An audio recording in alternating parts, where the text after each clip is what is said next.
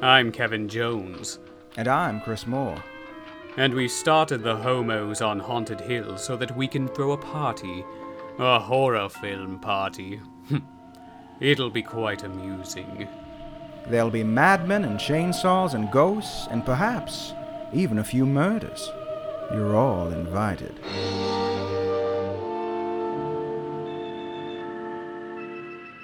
Oh, man, I should not have cut that class. I feel like I missed all the material that I would have gotten to understand what's going on in this movie. I feel like I missed a day. And, yeah, I need like a whole study guide for this movie, honestly. There's lots of little pieces that I need to have spelled out for me and written on the chalkboard. And it's like that story problem at the end of the movie where they try and figure out. And very elaborate. You gotta respect a film that takes time at the end of the climactic chase to give us a little math problem. A little riddle, if you will.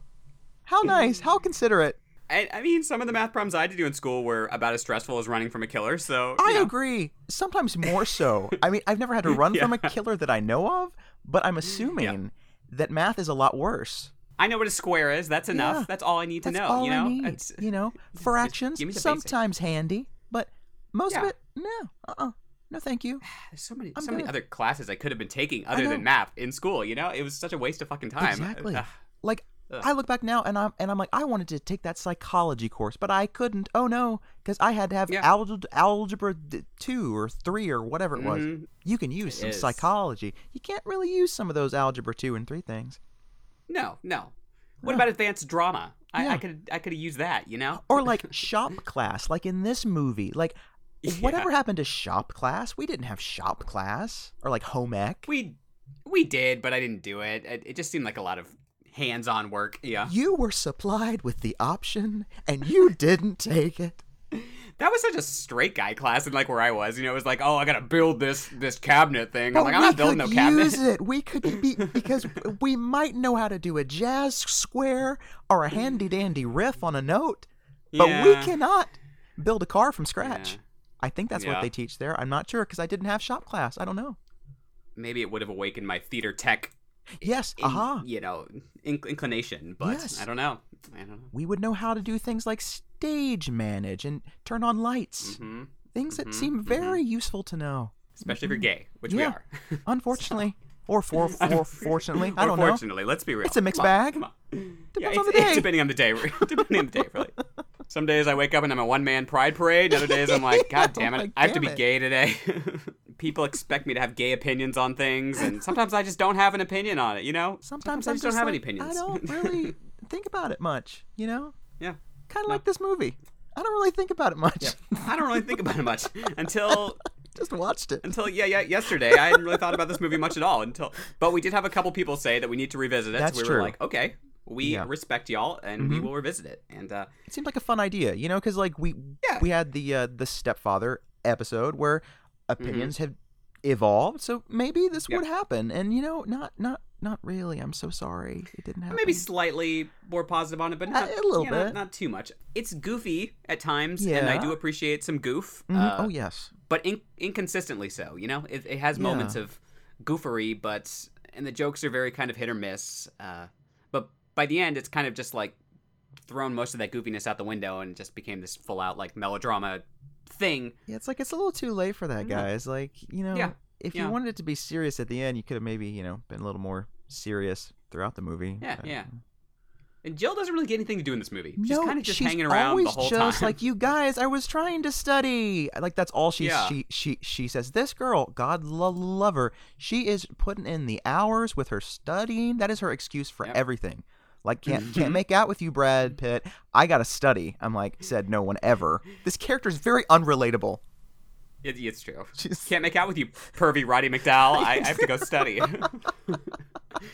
She doesn't really rebuff his advances either. She's just like, oh, you. This movie's really weird. Like, because Roddy McDowell playing a straight man, yay, you know, representation and stuff.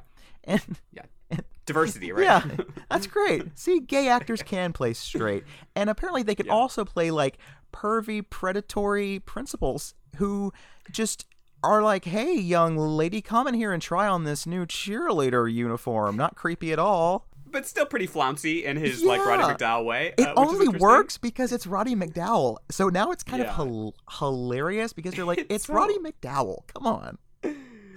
Oh, it's insane. Just lots of characters. Oh my God, the cast of characters in this. Like for a film where really there's not much going on, there's a lot going on. Yeah, we could have maybe cut down on some of this a little bit. Yeah, it's like, whoa.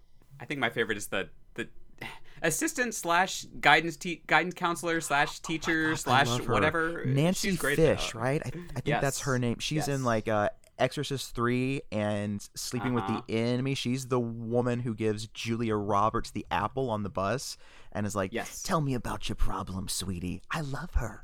She's so great. She's just like character actress heaven. She gives that great monologue in this about how like as teachers we're trying to like impart our knowledge onto you so that you can live on and like, you can live on with the the teacher mentality or something. Like, what? It's basically like saying that people only have kids to have like versions of themselves running around, which is accurate, is probably true. I think. Yeah.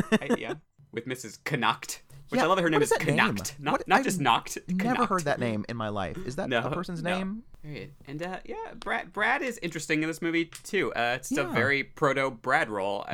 He owns the school and thinks he can do whatever the fuck he wants. And it's probably true. He's kind of got that suave kind of vibe. Yeah. Even here, he had the charisma. I think that's what counts. He did. So like he was a star. But yeah, he doesn't really have that much to do. There's one scene that I wish was expanded upon where like he's just screwed up the basketball game with the scout, and his dad like runs up and is like this abusive like asshole.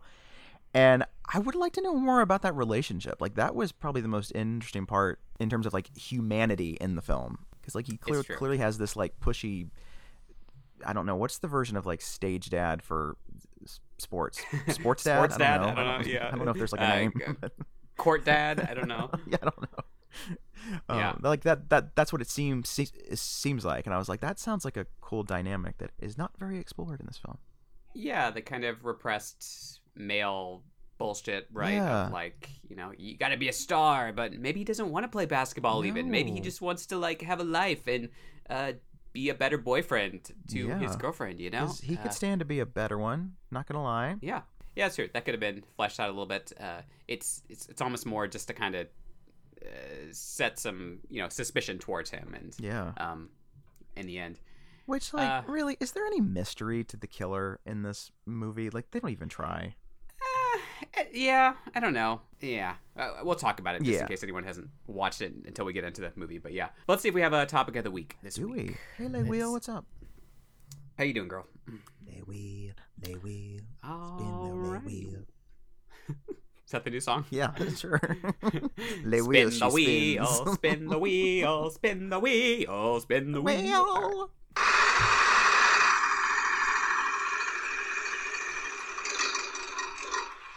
Okay, well, Lay Wheel must be feeling a little ironic because the film we are talking about today is a direct-to-video film. However, she would like us to talk about some of our favorite theatrical film experiences. She must be missing the theater with all the pandemic bullshittery going on. Yeah. Who isn't? God, yeah. I think I was just having a conversation about that last night with someone, how I missed that communal experience, going to like the opening night of a horror film, where like everyone's just so excited. There's like this rush. It's there's nothing really like it. There's that song from Annie that's like, let's go to the movies, and that's all I always think about that. The movie version. Yeah. What you got? Well, I think the most memorable one for me is Halloween H2O, because it was the first showtime of the first day. Like it was a matinee show. Yeah. And I went with my mom because it was like 98 and I couldn't get in without her. And we got in there and it was like surprisingly packed for a matinee. Like I know I think it came out like in the summer, but I was still surprised. And people were like screaming and clapping and like just so excited and laughing. And when she decapitates him at the end, people were like bursting into applause and screaming. I was like, I've never seen anything like this in a theater before in my life. It was so amazing. You're lucky your parents actually took you to horror films. Mine would not. So I didn't get to see any of them.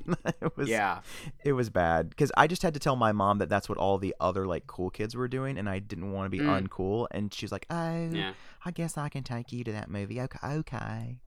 I missed out on like the entire '90s, late '90s slasher fest there, which is sad looking back. But oh well. I know. I think I saw Final Destination, like the first 2 of those in theaters at least. Oh, good. Because I think I went with randomly with my mom to see Final Destination 2, which is like the kind of meanest one. It really is. Kind of interesting. I don't even remember what she thought of it, but yeah, I think I saw that with my mom too. I think the only Scream movie I saw in theaters was 4, which was a good experience at the time. Overall, I made some like comment under my breath about like Gale and this really like angry heterosexual guy got really upset with his girlfriend. He was like, "How dare you speak during this claimed a classic film?" And I'm like, "Okay." It was like one comment. Wow. Yeah. Ooh. My confession: I don't end up usually seeing a lot of horror films in theater, mainly because I don't have a ton of friends who are horror fans around here, and I don't really like going to the movies alone.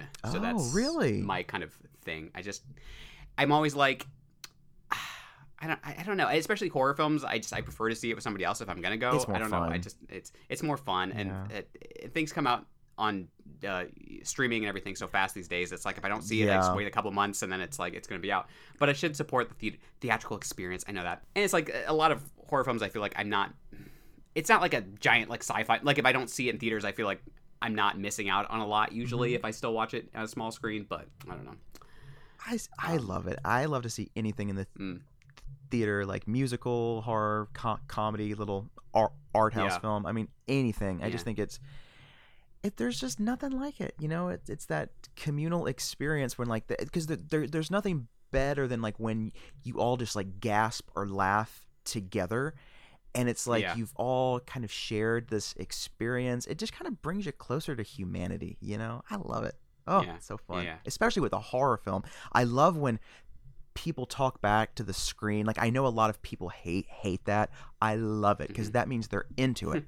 I love that. Oh my God, there's nothing better than that. Oh, where they're just like, "Don't go in there. Are you stupid? Get in the car, bitch." I love that. Oh, it's so exciting. Oh, I love it. What other horror films have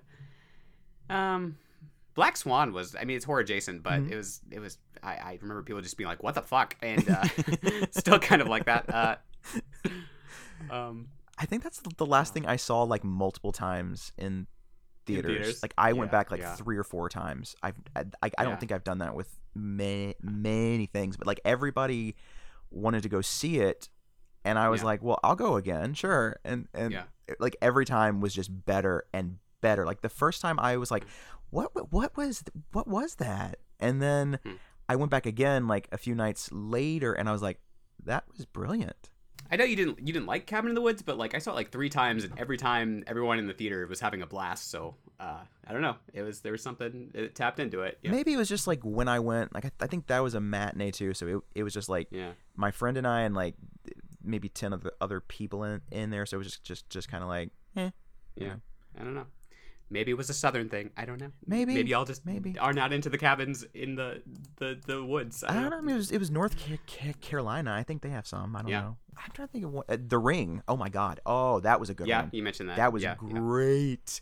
Like every scare was landing, and people were screaming and like hiding behind their eyes and grabbing each other. Oh my God. It was. I'm surprised I didn't see that one in theaters because it came out like 3 days after I turned 13, so I must have just been like doing something else that I didn't think about at the time. But yeah, I think that's another thing. Like, as much as I love horror films, they tend to be very hit or miss for me to the point where I don't like wasting money. So if I see something to pay it, then I'm like, I just wasted money on seeing this movie. I've kind of become that way. I mean, I used to go see everything. Like I think from like middle school to high school, maybe even to college, I would just go see everything that was horror-ish that was coming out. And I mean, sometimes I did pay the price, like with stuff like The Fog or Boogeyman. Like I even saw those. Right. But recently, like in the past 10 years, I've kind of picked the ones I want to see a little more carefully. There's more out there. Like it's just constantly, like, we get it on streaming, we get it in theaters, it's hard to keep up on everything. Yeah. And we have a couple friends that are like, they watch everything. I know. And it's I'm well, like, good for wow. you. But I'm like, it's just a little much admire for me. them I'm so like, much. I'm like, I Yeah, used to be like you. I did, but I lost Yeah, that somewhere. I usually wait and see like what did they end up recommending? Like what are the ones they Yeah. love, and then maybe I'll go check that out. Exactly, because they watch everything, and then Yeah. they kind of the cream kind of rises to the top, as they say, and that's what I tell people. They're like, how do I get into horror when there's just so much of it? I'm like, well, find people that like kind of have similar interests as you, Yeah. and then just kind of get recommendations from them and start with that and go from there. I think that's a good kind of starting point. Scream 3 was actually a really good experience, because that's when we I thought bet it was that going would to be be the more last fun. one. Yeah, I so bet that like, would be more fun in theaters because it's so like just silly and Yeah. Parker Posey and everything. I don't really like the movie, but like it's fun. I could see it being a good time in I theaters. think it was a good time. I remember. I think Yeah. the biggest scare was the Sid's mom dream scene. That was the one where like Yeah. everyone was like, "Whoa!" And I do think it got a lot of laughs, but there was just an energy in the room because like everyone was like, "Okay, they're gonna end this, right?" And Yeah. so it felt like an event. And I remember like when Sydney gets shot at the end, like we all were like, "Oh no, she's dead!" Like we really thought Yeah. like she was gonna not come back. And then Yeah. she did, and everyone was so excited. I think if Scream 5 performs well, I think we will get some kind of lighter stuff, but we'll see. That would be nice. Or I guess they're just calling it Scream, so we'll see. Yeah. I know people laughed a lot in The Ring 2. Oh yeah, I did see The Ring 2 in theaters. Yes, I remember. It was not going- my fucking mommy thing. Okay, Yeah, that was. until the deer, and then all of a sudden Yeah. it became a laugh riot. God, are there Happy any Death other Day ones? was that time, yeah. that was fun. Yeah. like the ones that have stuck with me are actually usually more non-horror stuff. But Yeah, like I'm trying to think of Bridesmaids any horror was stuff. huge. Oh my Bridesmaids god. was a blast, which just turned 10 years old, Yeah. y'all, which is fucking crazy. Yeah, I saw that like 3 times in theaters, and every time was just like people were dying. Oh my god, it was insanity.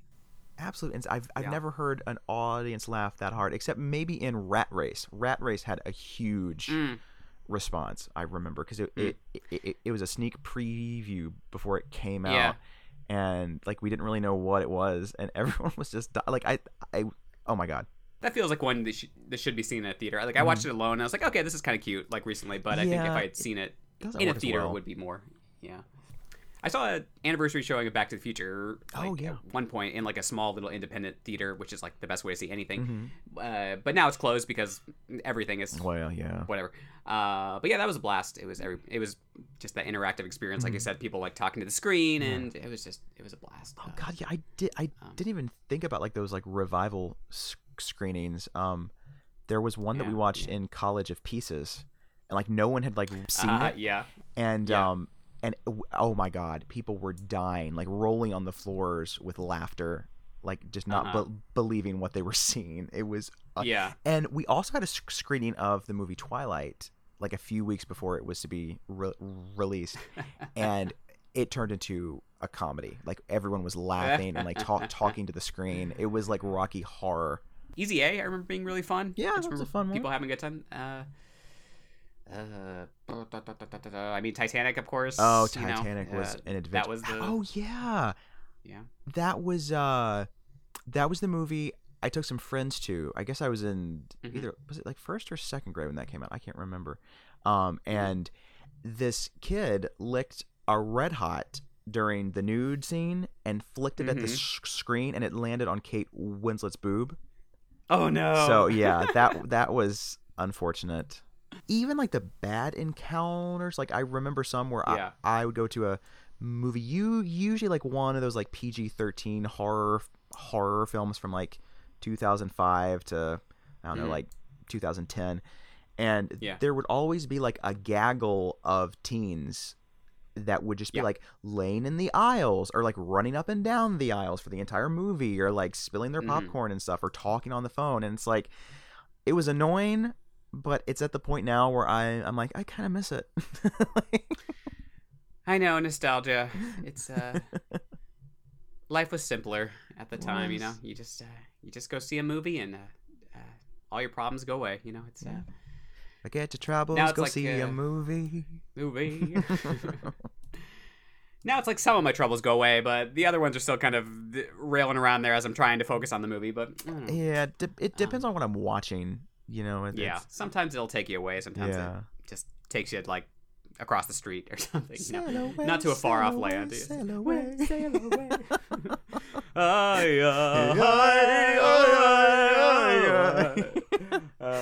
Love, devotion. Sorry, we're promoting Pure Moods today, folks. Currently on 1 compact disc or 2 audio cassettes. Yes, as please, seen on TV. Send your direct money orders in now to. That commercial lived up to the hype because when I finally got it, it was the best compilation of all time. It was really just what a heady time to be alive. Everyone was deep in thought, and Enya was the queen, and it was just I think we should bring back Pure Moods. I think we could use a Pure Moods 2. I think it's what the world needs now. It's not love. So. It's Pure Moods 2. It's Pure Moods or 5 or however many they released at were the time. There multiples? I didn't know. There were multiple ones, but I had all the pure stuff like Pure Funk, Pure Disco. Pure Funk. I was very pure in those days. Not so pure anymore, are you? Not anymore, because they stopped making them. It took my virtue. That's what happened. It took it. Now your cherry has been popped without your pure. When they stopped making those, I said, "I'm a bad girl now, Mama," and I went crazy. Got all Brittany Murphy up in this. I did. Developed a foot fetish and I was like, suck my toes. It was terrifying. Oh, R.I.P. Brittany. I know. Oh, the 90s once again. Oh, man. See, I think Pure Moods relaxed us all. Pure Disco and Pure Funk got us to dance again, and like just move our bodies. And what do we have now like that? Nothing. It's like, well, here's a relaxation channel on YouTube. I'm like, what's that going to do? I need some Pure Moods. Here's an ASRM thing of someone just like talking at you for like going to sleep 30 minutes. Now. Are you tired? You're going to die in your sleep, but it's going to be really, really calm. And, that could be a sequel to The Ring. It's like ASMR now. It's like 7 days. ASMR. I always get those letters flipped. 7 days. Yeah, like we could make those. That could be one of our Patreon special features. Like we'll be calming you to sleep at night. Are you watching Dr. Butcher, MD? Why are you a bad boy? Oh my God, that was so funny. A nighttime radio host. Thanks for calling in, caller. Girls, 1-800-GIRLS. Now back to USA Up All Night presents Hellraiser 3. Like, you've reached Homos on Haunted Hill after hours. Have a special adult request for us. We'll be talking about Poison Ivy 4. Make sure your parents know before you call in. Some fees, maybe. Oh no, I've lost myself. Accessories sold separately, batteries not included. I used to like it when they were included. They rarely were, though. They rarely were. Not with Turbo Man, that's for sure. Turbo Man. That was a good experience in the theater. Jingle All the Way. People were into that movie. Well, that's a good little list. As always, folks, let us know some of your favorite theatrical experiences. Oh, Jurassic Park, that was a fun one. Oh, that was fun. Intense. I had to sit in the front row just because I wanted to. I didn't have to, and it was the Raptors would come out, and I was like, scary. What the fuck? Yeah. I learned my lesson about sitting in the front row because I think I saw it in the front row for Twister. And I was like, this is way too intense. The sound is so volcanic, and I think I'm gonna explode. It was crazy. Now as an adult, it's like it's just ruining my neck, and I'm not gonna do it. I'm not gonna sit there. I'm like, what is this, a planetarium? Like, fuck this. God, I get so mad. My sciatica. I knew we should have parked in the back row, but you had to go find a front spot for 15 minutes, and now we have to sit in the front. Like. It's usually what I told you to take the Emerson exit. Why'd you go all the way down to Mills? We could have had those top seats, but no, you had to get an extra butter on your popcorn, even though the doctor said you can't do it, Marty. You can't do it. Where's my Butterfinger bites? Those are always my favorite. What were your favorite? Those were the best. I love those. Those are the best. The Butterfinger bites. Mints, yeah. Those were good. I used to love those. God damn it! Now I want to go to the movies. I know, and just like get a big bucket of popcorn and Oh my god, like huge Coke. Like that's the only time I would drink a Coke now is at the movies. I'll like a huge ass Coke. Oh. So I stopped drinking pop, but if somebody brings in a huge Coke, I might just have to sip it all down. You know? I have to do it. Okay, we're talking about a movie today, Apparently. probably. I don't know. It's about people that cut class. You shouldn't. That's the moral of the film, really. That is, it is, expounded upon at the end of the film, where we are told that you should not be cutting class. Martin Mull came out of his Red Roof Inn and it told us. Martin Mull, yes. Famed actor. Clue and Sabrina and Roseanne. Yeah. Yes. It's true. Yeah. All right. Well, here we are. I don't know, but it's fun. Every scene he has is like separate from everyone else. So I don't think he was even on set with them at the same time. They just filmed it, and I think he just like wandered on one day, and they were like, the actor that was gonna play the dad like dropped out. So could you just like fill in? He's like, well, I was gonna eat lunch, but I guess I could do this too. Okay. I guess if you can shoot all my scenes separate from everyone else because we've already shot it. Maybe the guy just like pulled out last minute. They need someone to fill in. They could be. Maybe. Yeah, here we are in 1989, which is not a great time for horror. No. It's the slasher heyday has mostly passed, and now we're getting a lot of these sequels that are not particularly great, like Jason Takes Manhattan. Shut your mouth. That is a masterpiece. I mean, it's one of my least favorite, but it's something. Yeah. Revenge of Michael Myers, also one of my least favorites. Oh dear, yeah. The Dream Child, which is okay. It has some interesting kills, creativity, but not one of the strongest entries. It's kind of just Rosemary's Baby, but like weird. It was a bit rushed, like that's what happens when you rush these sequels into production. Okay, y'all, like don't rush it. You don't have to have one out exactly a year after the first one. Just take your time. We'll wait. It's true. It just seemed like they were kind of running on fumes with most of the slashers at this point, and Sleepaway Camp 3, which is okay, I guess. Yeah, it's watchable. Really, the only slasher I like from that year quite a bit was Intruder, which did that even get a theatrical release? No, I think it was straight to video. Just I think direct to video. Yeah. But yeah, the biggest box office success that year I think was Pet Sematary, which kind of shows that they were kind of moving away from the slashers toward more of the thrillers for a couple years there in the early 90s. Yeah, maybe Pet Sematary really started that whole like yuppies and peril thing. Yeah, and then the slashers kind of disappeared for a couple years for the most part. I mean, they were still direct-to-video stuff, but then Scream came along, of course, and we got the whole round of slashers there. But this one, I guess, was one of the kind of last in that era of the late 80s anyway. But it was, like we said, it was direct-to-video. It shot pretty well for a direct-to-video film. Like, as I was watching this, I was like, this looks like some of the like theatrical ones that I'd seen was from really that era. Surprised. So. Like, maybe I've never seen it in HD before. Like, it's always been like... That could be it, yeah. I think even the DVD was like... I don't even think it was in widescreen. I think it was like a VHS rip. So it was like... It looks pretty good in HD. We were talking about it looks kind of like Heathers-esque. It's got like the same look to it. Yeah. Yeah, the fashion vibes are kind of similar in the suburbia. There's some weird fashion choices in this movie, though. I mean, Lord. Brad Pitt's like horizontal and vertical striped 2 layers of shirts. Like one of them's blue and white, the other one's like red and black or something. Like what? It's just I can't look at this for too long. My eyes don't like it. What a playful little fella he is. Directed by Rospo Pallenberg, who had worked on Excalibur and. He did some uncredited work on Exorcist 2 and Deliverance, so there's some cred for you, I guess. I guess he worked Exorcist a lot with John Borman then, because those are all directed by him. So yeah, I guess he must have had a close relationship with him. But how close? Were they lovers? Did they repair cars together? There's some homoeroticism in this movie for sure. Forgot about that scene completely. Oh my god. Yeah.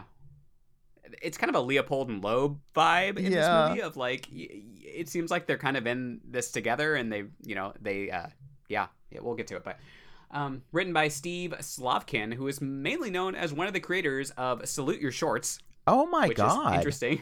Wasn't he just on that Orange Years documentary? I think he was. I think they interviewed him. Yeah. Wow. Which is a fun documentary. Oh, it's so good. Folks, y'all should all check it out. Go check it out. It kind of makes sense now. Yeah, it kind of... Like, especially the parts with Martin Mull. Now, I'm like, for some reason, I could see that happening on Salute Your Shorts. Me too.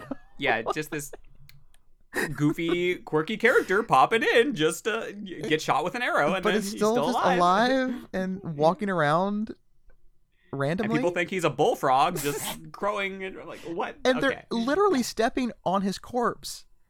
And like no Yeah. one seems to know. How did he not just bleed out? Is what I want to know. I don't. This movie but is who magical knows? in that way.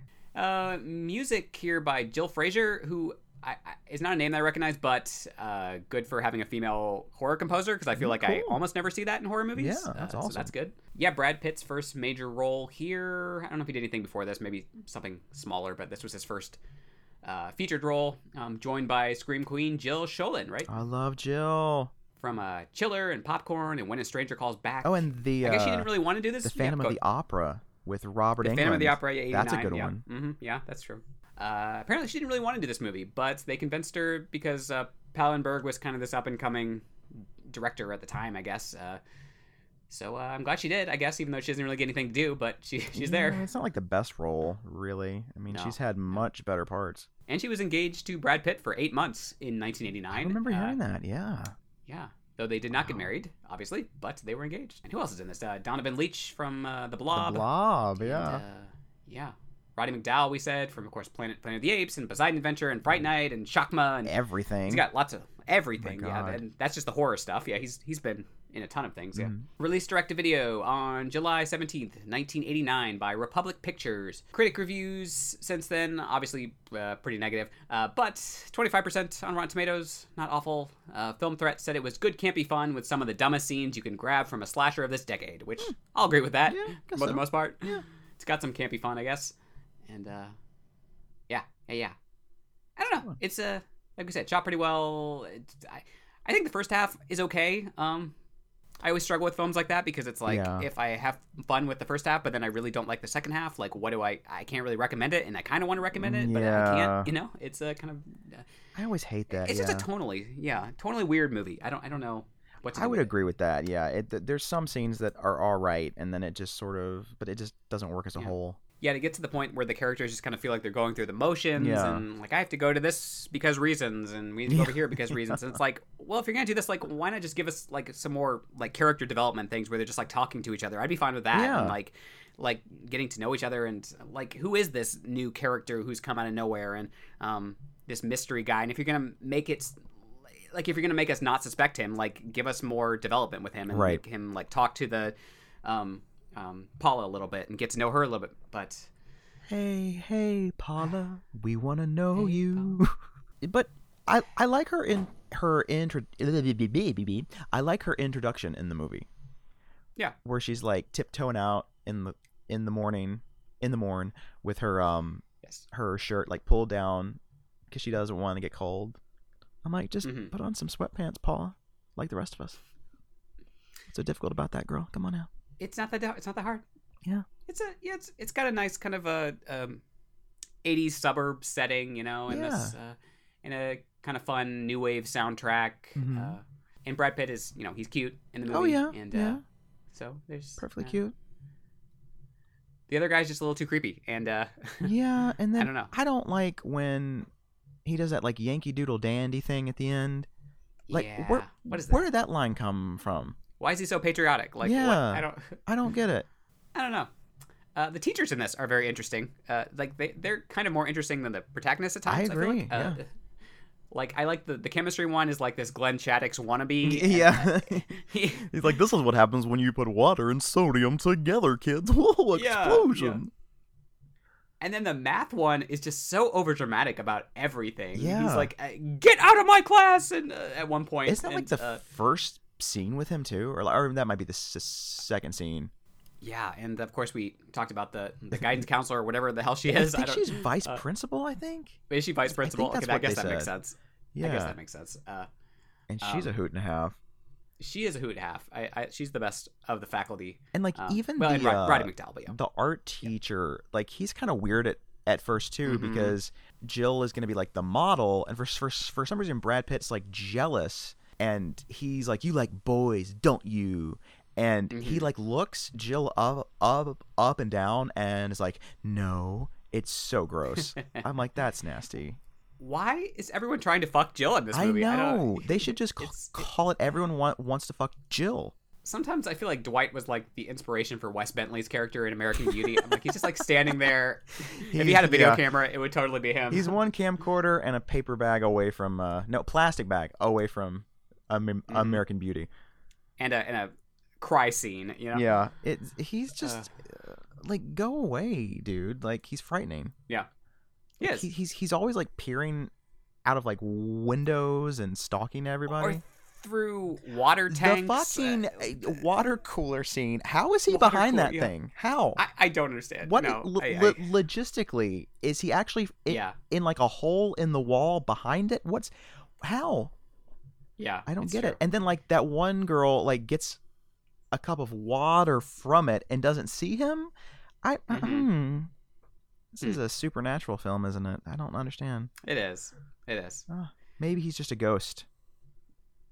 Maybe that's the we brought back ghosts for this month. Surprise, ghosts. Surprise, girl with ghosts. I don't really know what's going on with him, but I don't either. He just like wears all black, like he's like JD from Heathers. Maybe that's why I get a Heathers vibe too. I don't know, but yeah, there's a little bit of that in here for sure. It's interesting that like Heathers, even though it's a dark comedy, feels almost darker than this movie, which is a slasher. Yeah. Like, you know, I did find that weird. I don't know what that is. I think it's all about tone. I feel like Heathers has something to say, but I don't know what Cutting Class has to say, really. It's like there's a few things it seems like it's trying to say. Like it seems like it's going to be kind of a satire on like the relationship between teachers and students and children and adults and like stuff like that, but it doesn't really go far enough to really make a point. And Heathers is a little bit darker in the sense that it deals with like teen suicide, which is this just deals with teen murder. I know that's what I'm trying to like put my finger on. Like I guess that it's there's something kind of darker to the idea of just someone like taking their own life, but also just like you said, tonally, like we had seen so many campy slashers by then. It was like, okay, I've seen this. Whereas Heathers does take things a little more seriously, and even though it's still just satire, it's a better story. You know, it just has it has more meat on the bones. The characters are better defined. They have better goals and dreams and everything like that. Whereas this is like Paula just wants to study and can't really choose between two guys that are both pretty bad for her. So it's like. Who is Paula? I don't know. Who is Paula? Who's Dwight besides just this temper tantrum, jock? It's like you don't really get to know anybody. Okay, but let's go through it a bit anyway. Well, so there's Paula. She wakes up in the morning and on her suburban street and goes to get the newspaper and with her Saved by the Bell theme playing. Right? Yes. I wake up in the morning. And she gets the paper and we see that. The headline reads like son of murder victim is released from mental hospital or something. I don't know. And then her father, Martin Mull, is like, I'm going to go for a trip in the country and go fishing and stuff. And he leaves and goes off into the country. And there's like a scene at like a country store where he like gets bait and stuff. It doesn't really need to be there. And he goes out and is trying to fish and stuff. And no, he's not gonna fish. He's gonna what the hell is he doing? He's like shooting birds or something. I don't know. Yeah, shooting something dumb. Yeah. Quail. I don't know. What's he doing? He's got the rifle. Yeah. I don't shooting something. Yeah. I just made up the whole film in my mind. I don't know. And then this obvious teenage voice is like, "Hey, Mr. District Attorney," and he turns around and he's shot with a bow and arrow. And they're like, "Okay, well, the killer's obviously a teenager, so that's gonna narrow it down a bit." And you just assume that Martin Mull is dead now because he appears to be dead. He appears to be dead. In a normal film, this character would be dead. He'd be the opening kill scene, and we'd be done with him. And we might find his body later on, And so we just kind of get used to that, and then we realize that Paula is dating this guy named Dwight who has a problem with speed. And by speed, I mean his car, because he's always speeding and trying to hit little boys on bikes. For speed. That's ridiculous. Shocking. As a parent of a dog, I am offended. I'm going to write a letter to this movie. I'm going to write a letter. Child endangerment. My inner Siskel's coming out. So it's implied that they have this relationship, and it's sort of not really going well. She wants his ring for some reason because it's like a sign of commitment and shit. But he just kind of wants to like do her and like just drink beer and stuff and buy her hot dogs and stuff. There's like a whole Yeah, there's a whole scene about basically whose wiener Paula wants. Dwight it's not or subtle, right? Whatever his name is, Creeper McCreeper. What's his name again? Will Benson. What's his name? Brian. Sure. Brian? Yeah. His name would be Brian. Yeah. Okay. Brian. Brian Woods. Yeah. There Brian Woods. Yeah. The famous Brian Woods, yes. And so Brian Woods is this kid who was released from the mental hospital, I guess, a few days ago. I don't know. Maybe it was a few weeks ago, a few months ago. Who can tell? And people are being mean to him because he apparently like killed his dad and went crazy and has electroshock. And so Brad Pitt, for some reason, like wants to get this key that Paula has for being a cheerleader. I don't know why she has the keys to people's files at the school, but she's an assistant or something. Yeah, I think she's like an administrative assistant. Exactly. Yeah. Oh, that's right. And so she has this key to these files, and he's like, let's break into the school and find the file on Brian and make copies for everyone and humiliate him for some reason. Like, it's really rude. I don't know why he wants to do this. And then there's also like, there's a custodian. Can we discuss the custodian? What's his story?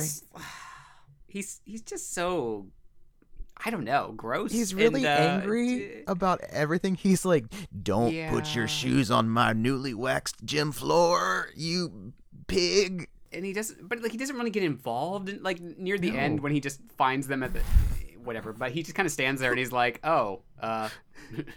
he's like, is this the murder shop or something? Like, does he have some like weird line? Like, it's what is this, survival class? Survival class? No, sir, it's cutting class. Survival class is shooting next door. That stars Shannon Tweed. You might want to go there.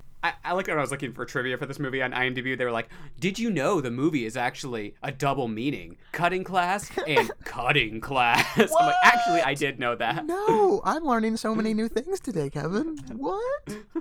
God, they are just so helpful and insightful on clever. IMDb. So clever. I mean, what would we do without them, really? What would we do? I don't know what. I would never know these things.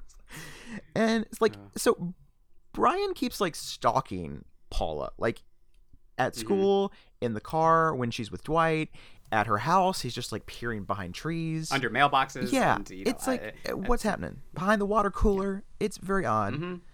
And eventually they do print out all these flyers and share them at school. And this one girl, I don't know her name. Is it Colleen? The redhead girl, yeah. And like she stands up in class and does this stupid like electric shock thing to make fun of Brian, and everyone laughs. And the math teacher's all like, you two need to go to the principal's office. And this kind of starts like this bonding process between Brian and Dwight. And apparently they used to be friends way back when. Yes. They used to be friends, and or possibly more. Well, there's a scene where they're in shop class and they're under the same car trying to repair it, and they're like, hey, remember when we used to do this as kids? And there's a line, I think, I want to say Brian says it, that's like, yeah, remember when you put certain parts in and then like you didn't put them in again? And then Dwight's like, hey, we were just fooling around. And I'm like, wait, is he talking about a part of a car or his dick? I don't understand. Like, were they fucking? Yeah, what happened? They're really close to each other under that car, and little grease lightning. Yeah, I definitely get some there. Like I said, Leopold and Loeb kind of vibes here. And like, did they intentionally do this to the car, both of them? And could did they both enjoy it? Both be the killers? They could be. Is it a twofer? Is it a Billy and Stu thing? Maybe it could be. It could be, but we'll see. We'll have to find out, because someone's killing not just Martin Mull, but other people, like the a couple people have died at this point, right? Yeah, like they stick the art teacher in a kiln. The 2 teenagers under the bleachers. Colleen and her dude are killed somehow. We don't really see. I think the guy gets his throat slashed, but she's killed off screen. Yeah, we don't really see it. But the janitor does find a big pile of blood mixed in with popcorn and Pepsi, but he doesn't tell anybody. No, that would be too easy, right? Yeah. I swear he's about to like lick the blood off of it or something. It looked I'm like, like what he was. Is happening right here? Yeah, I was like, you might as well have just committed and just licked it. Yeah. I mean, really. There was one line I wrote down that was kind of funny. They were talking about how just how crazy Brian might be or whatever, and somebody's like, they give him 75 watts of electricity. Is that all? Like, my stereo has more than that. Just very 80s. Kind of a fun line. And yeah, people just keep dying. They kill the vice principal. Somehow they like hit her head on the Xerox machine. After she gives him the whole spiel about, you know, being a fine, upstanding citizen and blah, blah, blah. And he's just like, I'd rather suck donkey dick and blah, blah, blah, blah, blah. Yeah. And then Brian and Dwight meet each other in the bathroom after the murder. And Dwight sees that Brian's washing blood off of his hands. And he's like, what's going on? And then he discovers the corpse of the vice principal. And he's like, it was him. He did it. And now everyone thinks Brian's the killer. No, it's your fault. Yeah, it's your fault. You're responsible. You're the one to blame. It's your fault.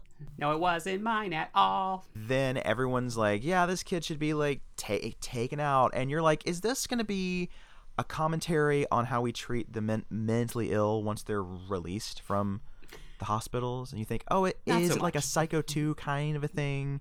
And he's not really to blame and it's someone else.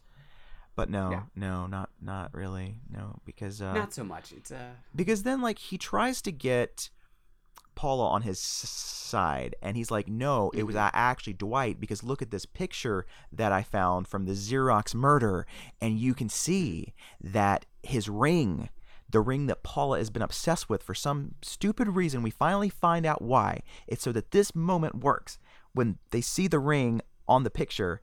And she's like, oh, my God, it's Dwight. Oh, no. See, I wish they would have kind of gone in this direction because, yeah, like you said, I think there would have been some interesting things with the mental health stuff. And also, it would have been kind of Blood Rage-esque in terms of, like, you know...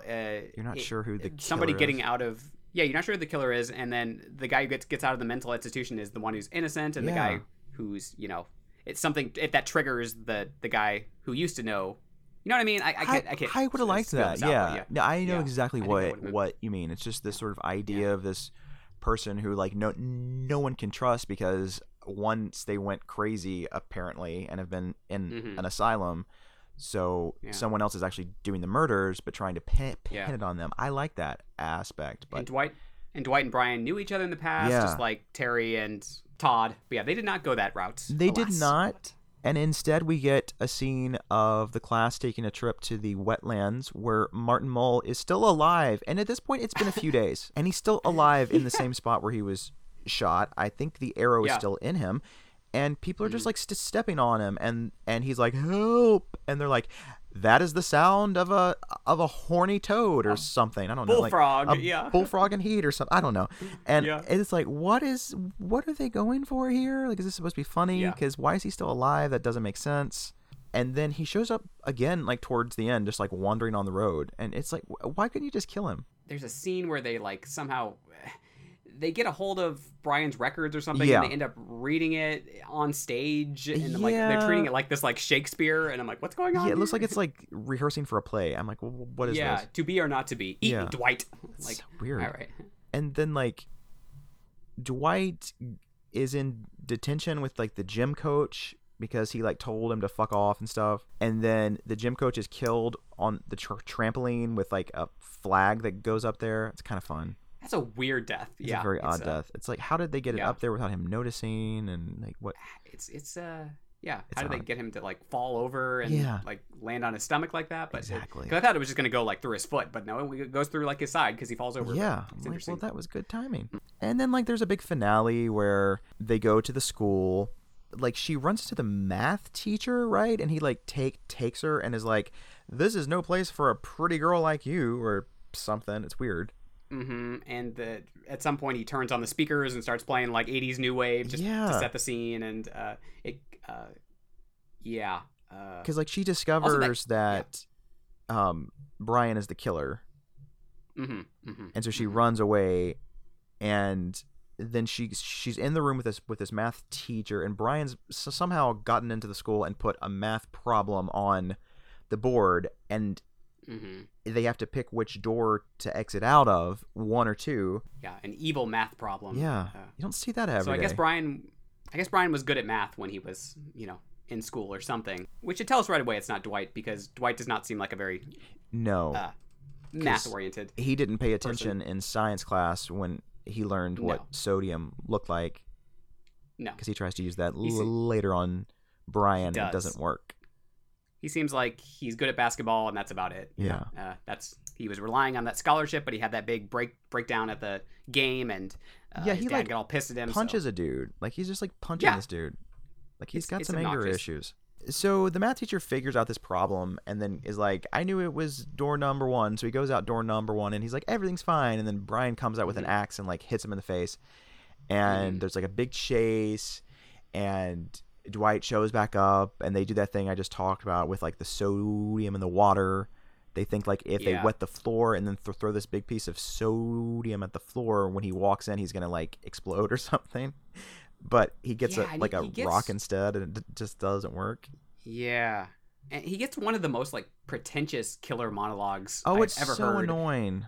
Where he thinks he's, like, the center of the universe, and I don't even know what the fuck he's talking about. Like, there's planets and blah, blah, blah, blah, blah. And it wasn't as prestigious as being a doctor or whatever, but the hours were better, so I decided to be a murderer. Get this. Yeah, that's when it kind of loses me a little bit more. Yeah. I'm like, what is this monologue?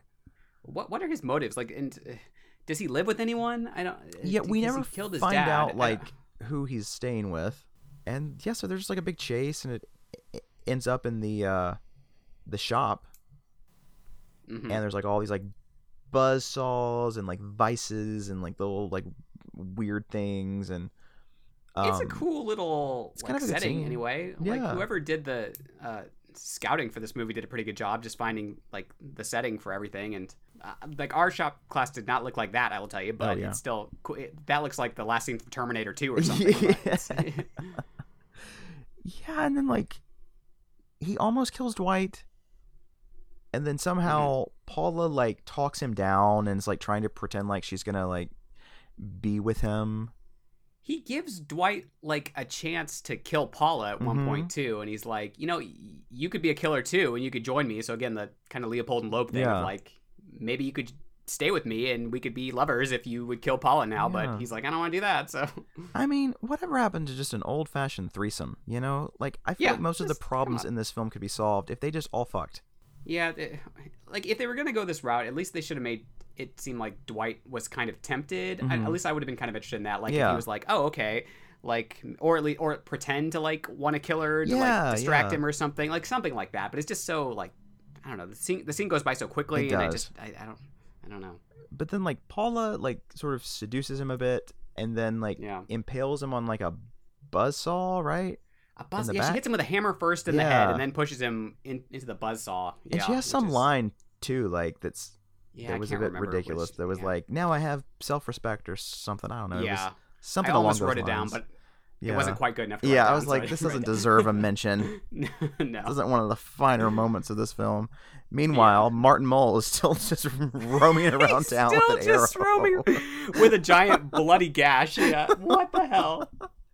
And literally, it's like they pick each other up off the floor, and then it just transitions to them in the car. Like, I don't even know if they called the cops. I mean, the janitor saw everything.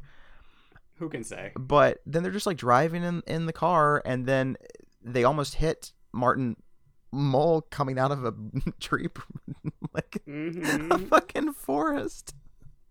That's great. They almost hit him. And then he walks up and he's like, "Oh, hey, I hope you're not cutting class." And then it just freeze frames on Paula's face, and it's like, wah, wah, wah, and it just fades to black. It's like a rock song. I'm like, what is this ending? What an ending! It's what in the hell? You could have just ended the movie like a scene before. Like, what is the this? longest setup for a joke ever? Like, just because Martin Mull, just the whole movie is just setting up this one joke at the very end. This movie, I don't know. It's something, all right. I like the ending. I appreciate the gall of the ending. Yes. Too. It's just a lot of half-baked ideas throughout. Yeah, they didn't leave him in the in the little art kiln long enough. No. I do like when he gets killed in the kiln and the smoke comes out like from Hocus Pocus and comes out of it. But a lot of scenes that just don't really add up to a whole lot. Yeah. It's definitely not the worst slasher I've seen, but it's not the best. I like some of the goofiness to it. It just doesn't always land. Yeah. I think it actually does kind of fit with our slate for this month because we did pick mostly kind of goofy slashers, but it's definitely, I would say, that on the lower side of what we picked anyway. There is one scene that is inspired, however, where they're being like chased by the killer, and they run backstage of the auditorium, and they run into Roddy McDowall, who is just admiring himself in a mirror wearing like a Victorian wig. It's so funny. And he's just like, "Oh, hello." And then they just run out. And I'm like, what the fuck was that? Like, what did the edible just kick in? What is this? It seems so ad-libbed. Like, maybe he was just doing that and they were like, let's just film him at this point and add that to the movie. He was like, just very Roddy McDowall. I have a collection of Victorian wigs. They're like, sure. Great, Roddy. Interesting little curio. That's what a wonderful word for it, curio. It was worth revisiting just to kind of see how things hold up. And it wasn't bad. I mean, I enjoyed it a bit. It wasn't. Yeah, I mean, yeah. It's all right. Because it's just one of those movies I completely blocked for the most part in general. So it was interesting just to kind of revisit, even if just to see kind of how things played out. And but it's not very memorable. Like within the next week, I'm gonna be like, did I ever see that movie? Well, do we have some overlooked gems? I'm gonna recommend a movie called The Housekeeper. It's also called A Judgment in Stone. It's a movie that is based on a book. It's about this woman who doesn't really know how to read or write, and she kills her father, who's kind of abusive, and tries to get this job as a housekeeper at this really rich people's estate. And she makes friends with this sort of loony religious nut in town who's also like the male person, and they become friends, and it becomes a really damaging friendship because like she kind of persuades her into trying to kill the rich family. It's very weird, and I love it. It's really interesting. I haven't seen this, but it sounds good. It might be on YouTube, I think. Maybe. It was once. Cool. Somebody mentioned Lisa, so I'm going to mention Lisa just because it's super fun, right? That's a good one. You got single mom Catherine, played by Cheryl Ladd, who forbids her 14-year-old daughter Lisa from dating. So frustrated, Lisa and her equally lonely friend take to secretly following attractive men and sneakily learning their numbers and prank calling them, as one does as a teenager, I suppose. It's all in good fun until Lisa phones the handsome Richard, who is D.W. Moffat, and mistakes her for a grown woman and forges an emotional connection with her. And but what Lisa doesn't know is that Richard is a stalker himself, and he's very dangerous. Yeah. It's a kind of a cat and mouse, Lifetime-esque movie, a little sleazier, which I appreciate. It's got just a great kind of teen thriller vibe throughout, and I don't know, I dig it. There's some really funny one-liners. Like at one point, she like yells at her mom, and she's like, "Maybe if you got laid once in a while, you wouldn't be such a bitch." More of a thriller, but it does go to some kind of horror places too. So it's a good one if you're into like stuff like The Stepfather and that kind of vibe. I think it has definitely has that vibe, vibe to it. So we got one more film left this month, which is right. Nutso. Yeah, let's see. Do we have a patron shout out? Let's do Peter Lavelle. Hey, Peter. Hello, Peter. How are you? Peter is one of our Cult of Isaac members. Thanks so much for your support, Peter, and we have some great conversations on our Patreon every once in a while too, and Peter always adds to that as well, so thanks, Pete. As always, you can find us on social media at HOHH Podcast on Facebook and Facebook and Twitter. I always mix those up. And on Instagram, we are on Homos and Haunted Hill, also on Letterboxd at HOHH Podcast. You can leave us a review on iTunes. We would love that. Please be nice. That's about it. So stay in school, I guess, or not. I guess school's about over now, but do we have any like high school age listeners? I'd be surprised, but I'm interested to know like what the medium age of our that would be fascinating listeners is. I bet they're mostly 30s and 40s, but I don't know. We might have some 20s and I don't know. Let us late know. 20s maybe. Let us know, listeners. We're curious. I know we have a couple that are older. We're taking more a survey. Mature, I should say. Lunchtime poll. Yes, we're taking a little survey. Yeah. Let us know. And help yourself to some coffee and bars. Gladys, you taped your shows over it again. Always goes Can we back do to another Drop Dead Gorgeous episode for July I'm 4th? okay with that. Yeah, like we said, we'll be back next week for our final episode of School's Out Month. Mm-hmm. So Tune in. I have no clever way of ending this. So. I'd rather suck a donkey dick. Yeah, there we go. Perfect. Okay. Whatever makes you happy. If it makes Okay, you bye. happy, goodbye.